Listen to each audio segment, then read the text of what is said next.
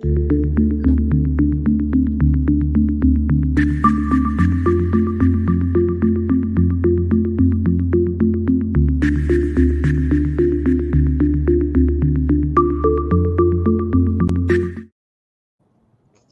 afternoon and welcome to BizTech's Asian Midday Market Watch. Tina Teng, Markets Analyst at CMC Markets Asia Pacific and Canada, is our guest today, coming out of Auckland, New Zealand. Now, welcome to the show, Tina. Hi, Brian. How are you? Good, thank you. Now, before we get your insights, Tina, we're going to take a look and see how crypto markets have performed, and then we'll take a look at how regional stock markets have performed in the first half of the day. We start with Bitcoin, which is at 19,469.4. It's up 4.09%. Ethereum is at 1,354.96. It's up 7.19%. Now, over to regional stock markets. The SGX is down 0.83%. Bursa Malaysia is down 0.36%. Shanghai is down 0.97%. The ASX All Ordinaries is down sharply 2.26%. The Nikkei is down 0.58%. The Hang Seng is down 1%. And rounding up the numbers, we've got the Kospi, which is down 1.72%. Tina, it's a bloodbath across the region. Tell us why. So U.S. Fed raised the interest rate by another 75 basis points, which was expected. However, the Fed guidance was more hawkish than estimated. And also, the Fed official indicated more heavy rate hikes ahead for the rest of the year. I think just the markets got a bit shocked, especially in the dot plot from the Fed shows that the fund rates may reach as high as 4.35% by the year end, which was like almost 3/4 higher than the previously projected.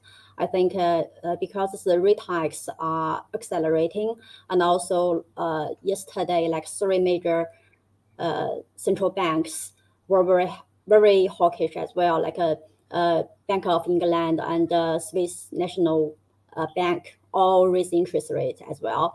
The Fed rate hikes actually lead all the other major central banks become more hawkish at their rates. The rapidly rising rates and high inflation, plus the global headwinds like the ongoing Russia war, really just send jitters to the broad markets, and the sentiments were very down. Yeah. Okay, on the flip side of the equation, we have the Bank of Japan. And tell us about the Bank of Japan intervention and how obviously that contrasts with all other central banks with the exception of China. Bank of Japan finally intervened the exchange rate. So they are going to buy Japanese yen and sell US dollar because the interest rate was very damaged to the economy. That's why I think they intervened the exchange rate for the first time since 1998, which boosted the Japanese yen. But at the same time, they kept the interest rate at minus 0.1% unchanged this week as well. So I think except for Bank of Japan and the Chinese Central Bank, the rest of the world actually are raising interest rate.